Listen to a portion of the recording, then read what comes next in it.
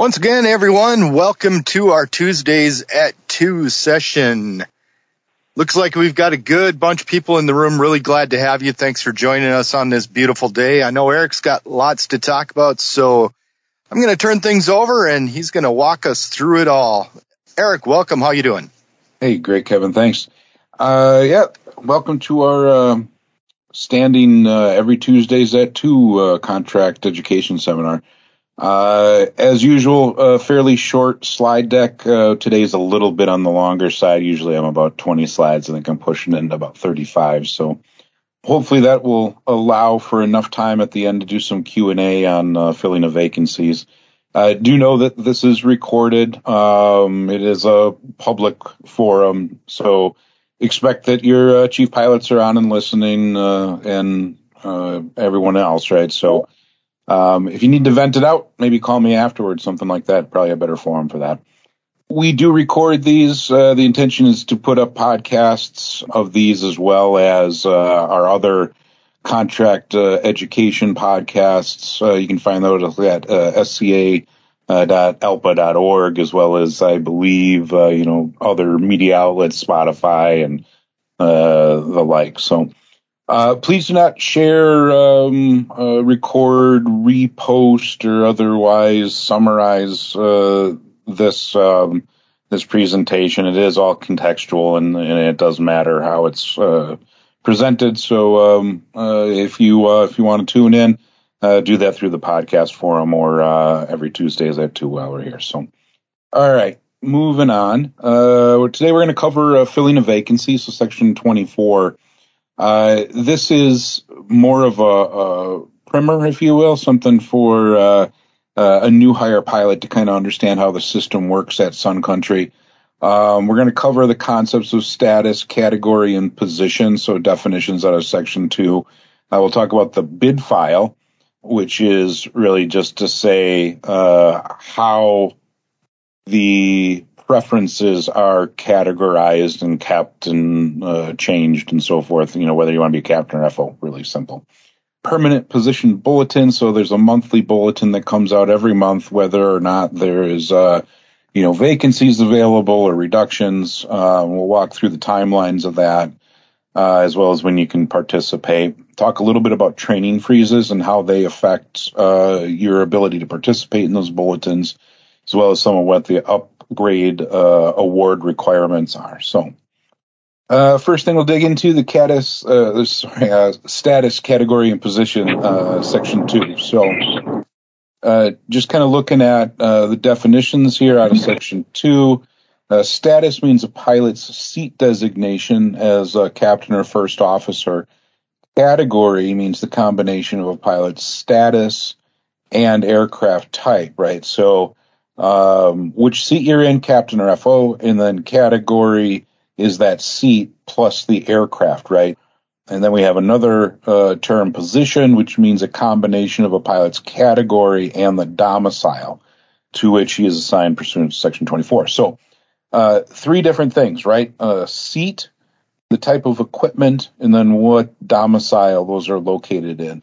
It's a little bit simpler because we're only have the one domicile, we only have the one aircraft, and then we just have the 2 seats, right? But this gets to be fairly complicated when you run into, growth scenarios. We have multiple different aircraft types and, 3 seats with flight engineers and a bunch of different planes and cities, right? So anyways, important to know the difference, status, category, position, right? And we can take a look here.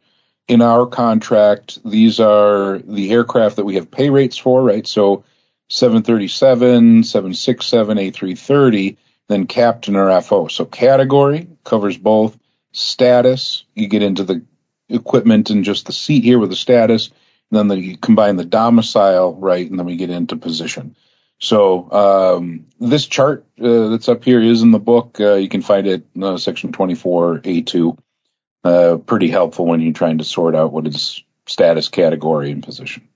So the permanent bid file, or section 24C, this is, again, how we bid and how we basically put on file our preferences, right? So You can submit a preference listing. So a preference listing means a listing submitted in accordance with Section 24, stating a pilot's desired order of preferences. Each active pilot on the seniority list shall submit a preference listing for the permanent bid file. So inside of the permanent bid file is whatever your latest preference listing is, and you can submit in an ordered list what you want, right? So if you want to be a captain, submit for that. So if we look back here, right, we just look at what we have, 737, Captain FO, that's pretty simple, right? But if this gets a lot more complicated and there's a bunch more domiciles, basically you just put an ordered list together, right? So let's say that you wanted, Detroit captain on an A330, and then after that, Boeing 737 first officer in Minneapolis, right? You can list those all in order, and exercise your seniority in the bulletins as appropriate, right? So pilot may list multiple choices, such as Boeing 737 captain, MSP, Boeing 737 first officer, MSP. Like I said, if you have other domiciles, you might want to list those that are just in descending order, right? So when a pilot lists more than one permanent position, he shall list his first choice at the top of the list and remaining choices in descending order. Which one do you want first? Which one do you want second? Which one do you want third? Right? And you can exercise your seniority to hold whatever your position is. The underlying moral of the story here is you should put a preference listing into the permanent bid file based on what you would like to be in. If you would like to be in a captain position, you should put that preference in. When your seniority can hold it, then it'll be executed. So in the permanent bid file, you can also submit a qualified bid. Okay, this is a bit different than a lot of other systems out there. So a pilot may qualify his bid by indicating one of two desires. He may bid a permanent position with the qualifier that it be awarded to him only under the circumstances that there would be a certain number of pilots in the permanent position below him. For example, Boeing 737 Minneapolis captain with 10 below me. Or he may indicate a percentage of permanent position on the list, such as Boeing 737 captain MSP in the upper 50%, okay? So either by head count or by percentage, you can put your bid preference in place, and you're not going to be awarded, say, a movement from a FO to a captain position until you've reached a percentage or a head count that you have designated, okay? The preference listing form shall contain a space to make such indication, and such indication will be applied only when awarding vacancies, but not when awarding or assigning displacements, okay? So just your movement upwards, not when we're shrinking.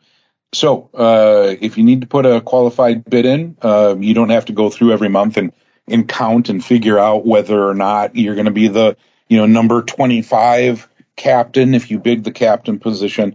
You can just simply indicate that in your preference bid and put that on file in the permanent bid.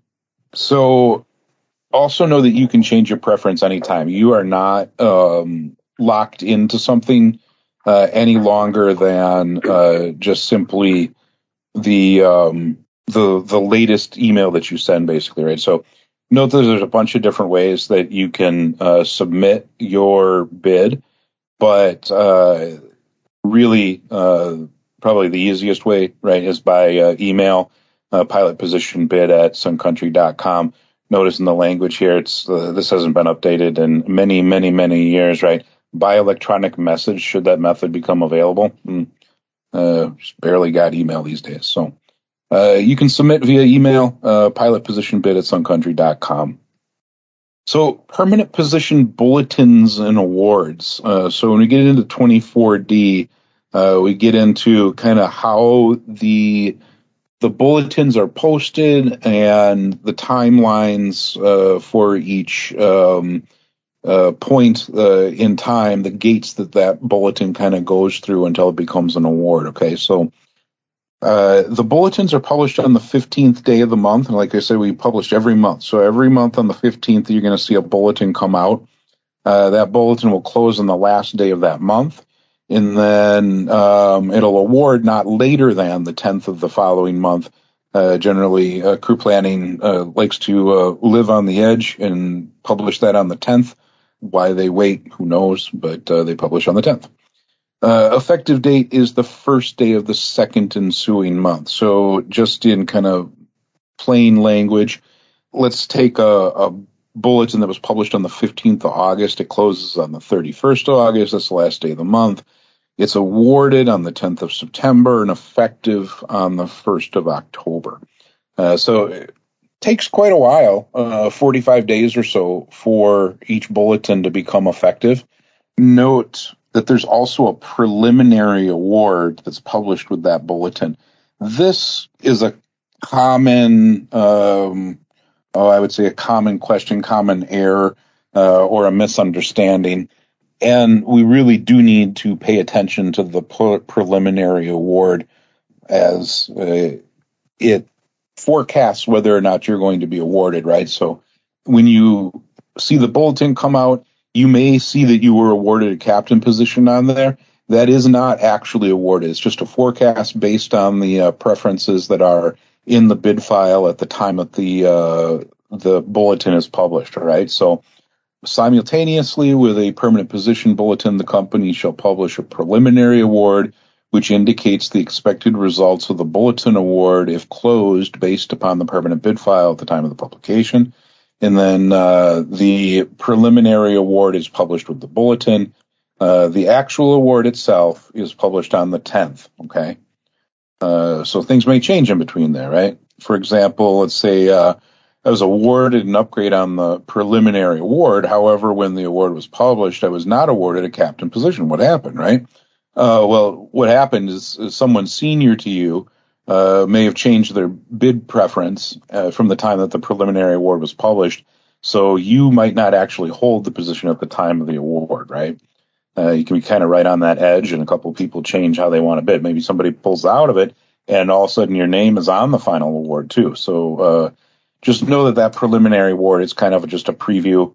It is not actually the award. So I want to talk a little bit about training freezes. So there's a kind of two different freezes, an 18-month and a 16-month or a 6-month freeze. So 18-month and a 6-month freeze. And I want to talk about when you occur each one and kind of how those play out a little bit, right? So when do I incur an 18-month training freeze? All right. So when you're awarded a permanent position vacancy and you've begun initial training, you shall not be eligible for award to another permanent position outside of his current category for a period of 18 months. And note, that's category, right? If we go back to the beginning, we'll look at what category and status is and position, right? They're different things. So outside of his current category for a period of 18 months, 1, the start of training, or 2, the effective date of his permanent position, whichever is earlier. So when does the freeze start? That starts at the beginning of training or the effective date. And when do you occur that is having to do with being awarded a new position, right? And then that freeze runs for 18 months based off of either the start of training or the effective date of the position. So when is a pilot released early from an 18-month training freeze? So displacement, right? So you're moving backwards out of the captain position into the FO position, and that's not by your preference, but due to a decrease in the number of numbered positions, right? So say the company is going to go from 100 captains to 50 captains. 50 people are going to get displaced in inverse seniority order back into an FO position. And in that case, there is no freeze, right? You're going to get released from that freeze. You're not going to stay in the captain position. Alternatively, you can get awarded a higher paying category, right? So A330 captain, or even A330 FO, if that FO position happens to pay higher than the 737 position. So here's just an example, right? I upgraded 9 months ago, but I'm now being displaced to first officer. I thought I was frozen in the captain position, so how can I be downgraded? Okay. So the freeze does not prevent the displacement due to a reduction in numbered positions. Also, like I said, a pilot senior to you can only fill a vacancy, okay? So this scenario, basically what's happening is you're not going to be displaced out of a position. So if you've been into a captain position, you're bid it, you're awarded, you train for it, you're out flying the line, and then another vacancy opens up, you don't get displaced out of that captain position just simply because someone is senior to you, okay? That senior person didn't bid on that award. They may bid on a subsequent award 2 months, 3 months, 4 months later down the line, and they bid into that vacant position. They don't displace you just because they're senior to you, okay? I've gotten both of these questions fairly often, and, we have a lot of people coming into the system who just haven't worked for an airline before, and they don't necessarily understand how these freezes apply and how they're, what they actually own in terms of an upgrade, right? So know that if you're awarded a captain position, you're in that position. That's a numbered position. You're there. There may be vacancies that come out, and they can be awarded to senior people, but they're not displacing you just because they're senior to you. And now also, do I incur a training freeze in the first officer position? No, if you're displaced in this scenario, right? Do I incur a training freeze in the first officer position? No, you don't, because you have been displaced, right? Now, that changes a little bit. Let's say that you wanted to preference down to an FO position. We'll come to that in a minute. So I upgraded 9 months ago, but I can now hold an A330 captain position. Can I bid the position, or am I frozen in the 737 Minneapolis captain position? So no, in this case, the freeze does not apply, as the A330 is a position is a higher paying position. Okay, so if your seniority can hold the higher paying position, you're not frozen, even though the 18 months is not expired. Not a scenario that's playing out here right now. We don't have A330s, but nonetheless, it's important to know how the system works, right? So I upgraded 9 months ago, but my schedule's gotten worse. When can I bid back to the 737 Minneapolis FO position? So this scenario is actually very real, right? Your 18-month freeze is not expired, right? You're 9 months into your freeze. The earliest that you can downgrade would be 18 months from the start of training or the effective date of the bulletin, whichever's earlier, right? Then you may be awarded the lower paying first officer position. So basically, when you commit to and are awarded a captain position, you're going to be there for 18 months. Just because you've decided that 9 months later, boy, my schedule's gotten really bad, you're still going to have to hang out for another 9 months in order to bid out of the position into the FO position. So what about requalification training? Do I incur a training freeze? Earlier we said no, right? Now this is a little bit different, not an 18-month freeze, but a 6-month freeze, right? So pilot who's been awarded a permanent position vacancy for which he has begun requalification training shall not be eligible for an award to any other permanent position outside of his current category for a period of 6 months from the start of training, or 2, the effective date of the permanent position, whichever is earlier. So the triggers to start the freeze are the same as the 18-month freeze. Just know that it's a shorter time period with requalification training.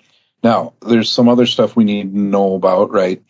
Do you incur a freeze if you've been displaced and you're requalifying? Again, no, you don't. When you're requalifying as an FO from a captain position, you're displaced, right? So requalification training, such as satisfaction of a recency of experience requirements or completion of recurrent ground training, a proficiency check, route qualification.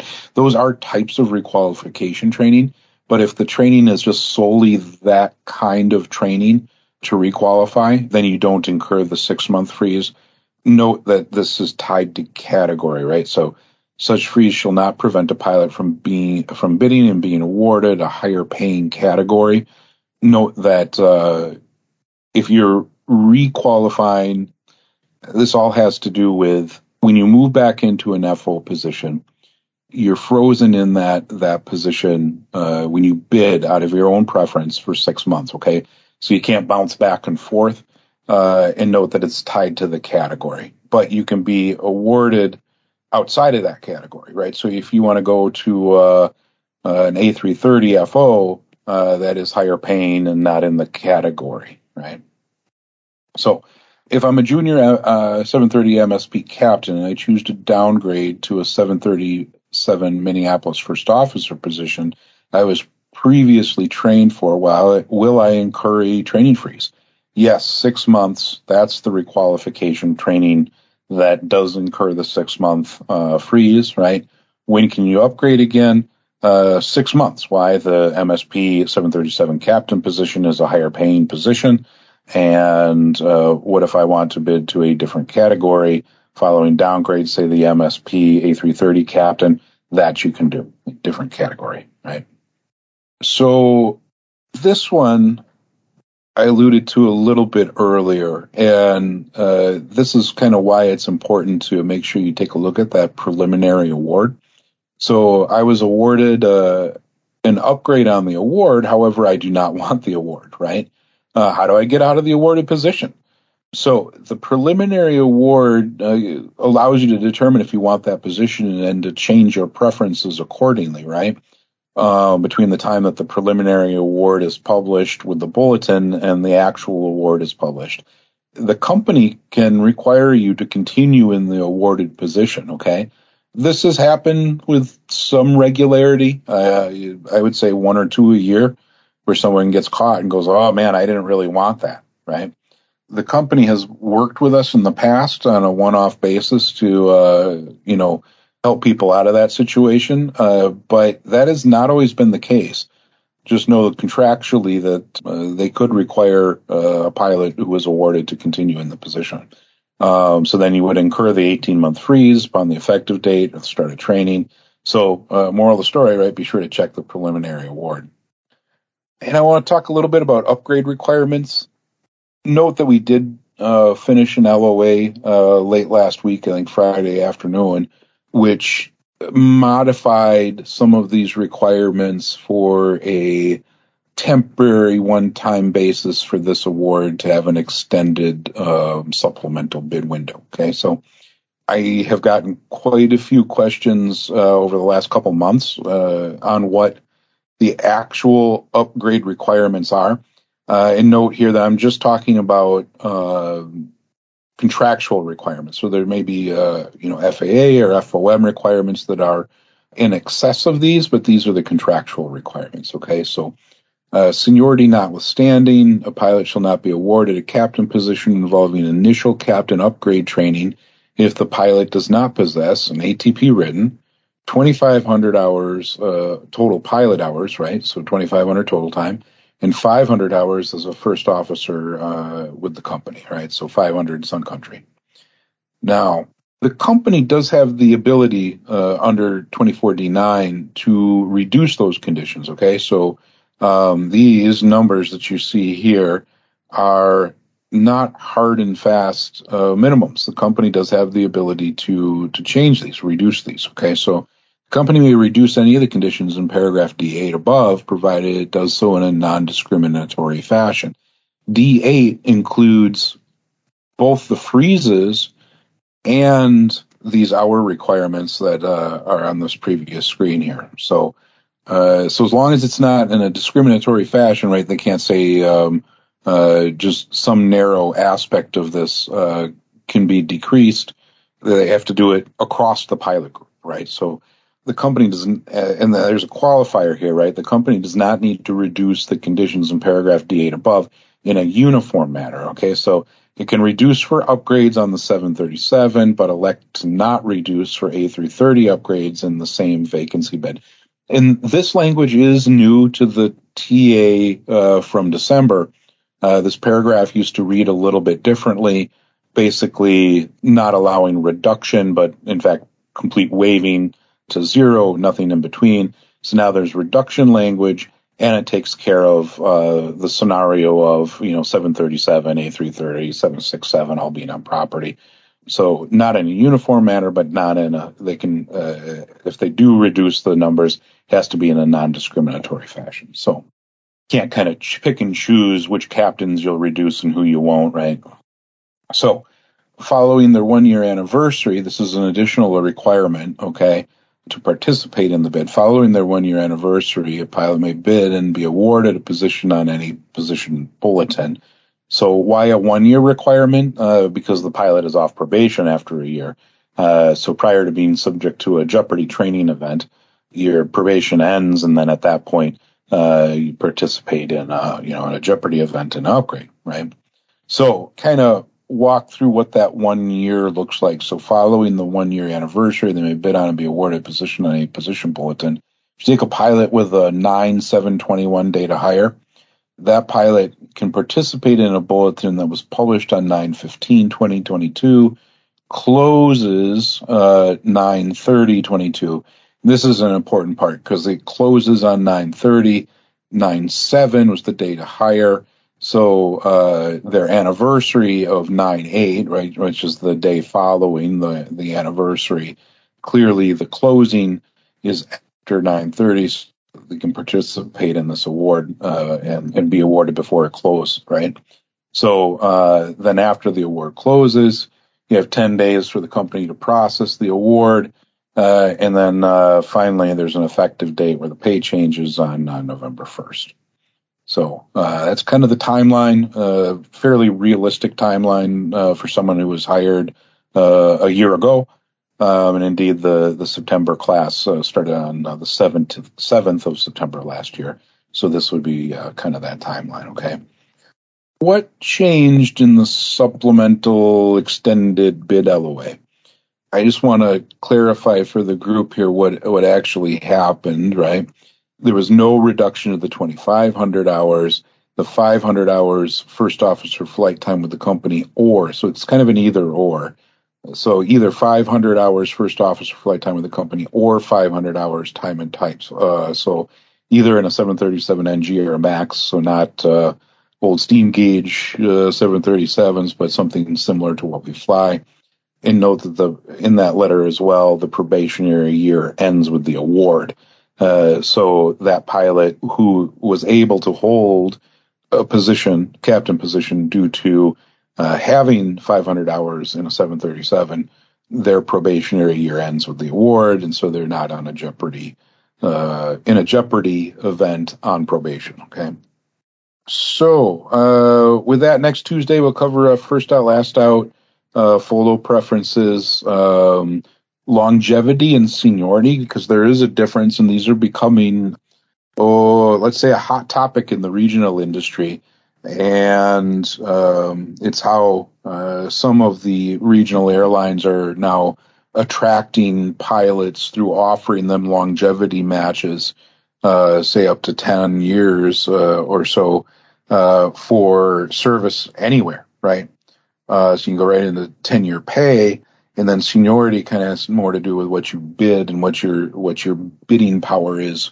Also want to talk about pay charts. Like I said, a lot of the people coming in to the company haven't worked for an airline before, and we do cover this in kind of the new hire conversation. But that's fire hose time, and everyone's a little bit overwhelmed, I think. So I just want to cover how the pay charts work, right? The just very simple notions that you don't start over back at year one when you move into the left seat. And then talk a little bit about crew allowance reports.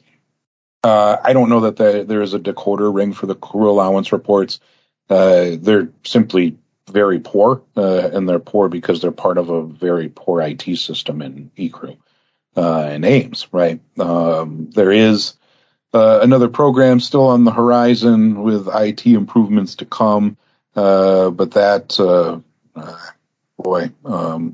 a year now that we've bought that program, and it's been sitting on the shelf unused. So no payroll program is basically what it comes down to, and asking way too much of the AIMS eCrew program to have a meaningful crew allowance report. All right, so let's do some Q&A, answer what I can answer on the vacancies questions. I know, Kevin and Zillan are both here, and they're pretty well versed in this, especially coming out of our Portland issues 3 years ago. So to what degree we can keep the topics on the filling of vacancies would be helpful, just to reinforce the slide deck for anyone who's wondering about how some of this works. Happy to answer any questions you have, but to what degree you can stay on the topic of filling of vacancies would be helpful. Please don't talk over other people, and we'll use the raise hand function. If you are on the phone, it's *6 to unmute, and we'll call on you as we see the line open up. With that, I see James Greenfield. You got your hand up. Go ahead. You have the floor. Hey, Eric and everyone. Jim Greenfield. First of all, as always, and can't be said enough, eternally grateful for all the work you guys do. It's pretty amazing. And I'm not going to ask this question. It may come off as the wrong way, but I just want you all to know that I'm very happy and thankful for all the work you guys have done in my short time that I've been at the company. It's been leaps and bounds improvements, and it's largely because of y'all's work. So thank you. Yeah, and go ahead. You can ask the tough questions. It's all good. All right. So this supplemental bid, I might be a little, I don't know, pessimistic about why it's happening. If you could you just expand about the timing of it? I mean, why did they do something out of cycle early as opposed to just waiting for the typical monthly process? I mean, what? Yeah. It just seems different. What it comes down to is that without putting people in class starting in October, we won't meet the staffing needs for March, okay? It kind of looks out that far in advance. And when you look at who is eligible to upgrade, has the times and or the desire, right? The amount of people who would actually mathematically qualify to upgrade, say even over the next 3 months, wouldn't get the company close to the staffing needs that are required to fly the March schedule. The downside of that being, Q2 of 23, March is when we make our money, and has been for some time. We didn't fly any NCAA flying this year, which is unheard of in this company's history, and has a lot to do, not everything, but has a lot to do with the Q2 performance where we saw the company lose $4 million, right? So it's a way of putting essentially what they actually net is 2 experienced people, right, with greater than 12,000 hours and 6,000 hours and 737s. They'll net 2 people that way.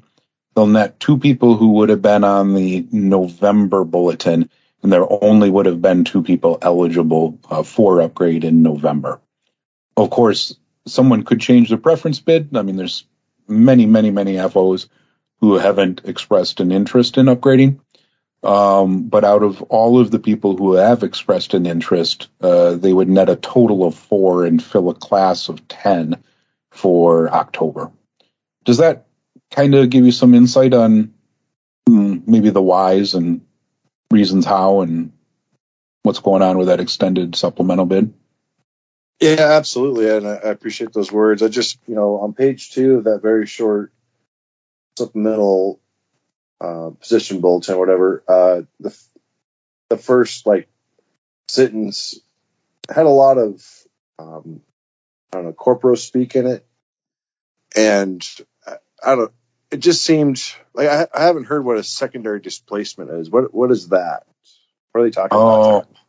Secondary displacement is, you really don't see that in this company because a secondary displacement is going to happen when you have, say, multiple different aircraft and multiple different positions across different domiciles, okay? So someone out of, say, a Detroit captain position bids into a Minneapolis captain position. At the same time, there's other bidders, right? And that secondary vacancy. Say the Detroit captain position was completely full, right? But someone leaves that position to bid out into that Minneapolis position. Now there's a Detroit captain position open that wasn't published or open on that bulletin. And that's a secondary vacancy. It's a vacancy caused by the bulletin, the movement of the bulletin itself. So you might have a preference bid in for that Detroit captain position that was never published on the bulletin. And now because it's open, you may get awarded that position, right? That's kind of what a secondary vacancy is in kind of light form. This is a zone that where this really came in here at Sun Country, because we've been in various multiple aircraft types and 3 different seats. It's kind of it would be very difficult under the scenario with 1 aircraft type and 2 seats that you wouldn't kind of see it coming. Yeah, that's right. With a flight engineer position, you could end up with secondary vacancies. With just the captain and FO position, just on the 737 and just in Minneapolis, I can't think of a scenario that would result in a secondary vacancy. Okay, thank you. Yeah. Just to kind of circle back to the second page of the extended supplemental bid, kind of what were you pointing at there? What was the concern? Well, I'm not going to mention names, but I flew with the senior captain this morning, and he had a different take on it. And I accept your answer, and I'd rather not go deeper. You know what I mean? Yeah, there's a couple of scenarios I can think of where it could potentially happen. Is if you had a bunch of captains that bid back to FO, if you had captains that decided they wanted to bid back, those would be openings that could happen based on the movement. Well, that's true. Yeah. So that could potentially happen. Or if you had a bunch of captains that resigned and left. Or I shouldn't say a bunch, but 1 or 2 or 3, whatever the number is. It only takes one person to create a vacancy, or that's really the only scenario where it could happen. Is if you had people bid back to FO that weren't frozen, and you had guys just resign and leave the company. Those are how your vacancies would be created. Yeah, I don't know that would qualify as a secondary vacancy if they resigned. Well, it creates the more vacancies than what were published. Yeah, that might have to wait to the next bulletin. Yeah, it would depend on what date they resigned, but yeah, potentially yes. Yeah, the secondary vacancies are essentially vacancies caused by the movement in the bulletin itself. In a nutshell. All right. Anyone? Very good, thank you. Yep. Anyone else? Questions, comments? All right. Kind of a quiet crowd on the filling of vacancies. Yeah. Know that just contextually, the part in the slide deck right where we're talking about this 1-year requirement, the company has gotten itself into a bit of a pinch here. Right. This stuff, 24D4. So when they do their staffing models, they really look at the amount of, airframes they have and how many captain upgrades they're going to have, and then they forecast what they're going to do to fill the FO seats, right? There's not the amount of foresight going into the number of captains that are being made each year, right? So what happens is a year ago, right, we were hiring very small amounts, right? This is all pre-TA before we got the contract done. They just simply weren't attracting and retaining, right? And the amount of pilots going through training, say from June, July through the end of the year, through December, very small classes, right? So not looking at, every new hire that comes through the door is a captain eligible in a year's time, right? And they really need to be looking at staffing the left seat. What is your projected need a year from now, and hiring FOs to that, right? That includes attrition, so on and so forth. Otherwise, this company just flatly is not going to have captains to grow. And that's kind of the pinch that they find themselves in, is they just don't have eligible captains. They haven't made enough people with either the time requirements or the 1-year experience requirements to move into the left seat because they were hiring in very, very small numbers a year ago. Likewise, the industry forces with, what we're seeing in the regionals, wages north of $220 an hour, as well as the, hiring, say, at just United alone at $200 a month, and a CEO there, looking for $400 a month. Those numbers are pretty astonishing. And so to not be hiring with the expectation that attrition might be higher than 4 or 8 pilots a month is going to leave us in a position maybe a year from now where we don't have enough mathematically eligible people. They just don't meet the requirements to upgrade, which makes it very difficult for this company to grow. And along with that, the experience level that it actually takes to fly the line here is pretty high. It is not, simple hub and spoke flying. You don't have all of the support that you do in a normal hub and spoke airline, say when you're flying for American or Delta, right? When you end up in Laramie, Wyoming at 2 a.m., it's largely up to the crew to make it through that. And upgrade here is just, it's a little more complicated and a little more difficult. With that, the experience requirement is very necessary. So better if they start to look to solve and resolve those attrition problems, either through incentivizing people to stay here or just simply fixing the schedules, right? Fixing the schedules so that the schedules here look similar to what you might see on a narrow body at, say, Spirit Frontier, 737 at United or Delta, is how you're going to stem attrition, right? You can win on quality of life, and that's pretty important. But when the quality of life is poor and the schedules remain bad, of course it's difficult to find people willing to move into the left seat and make their quality of life worse. Anyways, anyone else? Questions, comments? All right. Not seeing any. I'm going to go ahead and wrap up the call here. Thanks for dialing in and I guess taking the time to understand how the system works. And please do what you can to share the knowledge you learn here with other new hires out on the line. Help them understand how the bid system works at Sun Country. Much appreciated. Thanks, everyone. Take care. Bye-bye.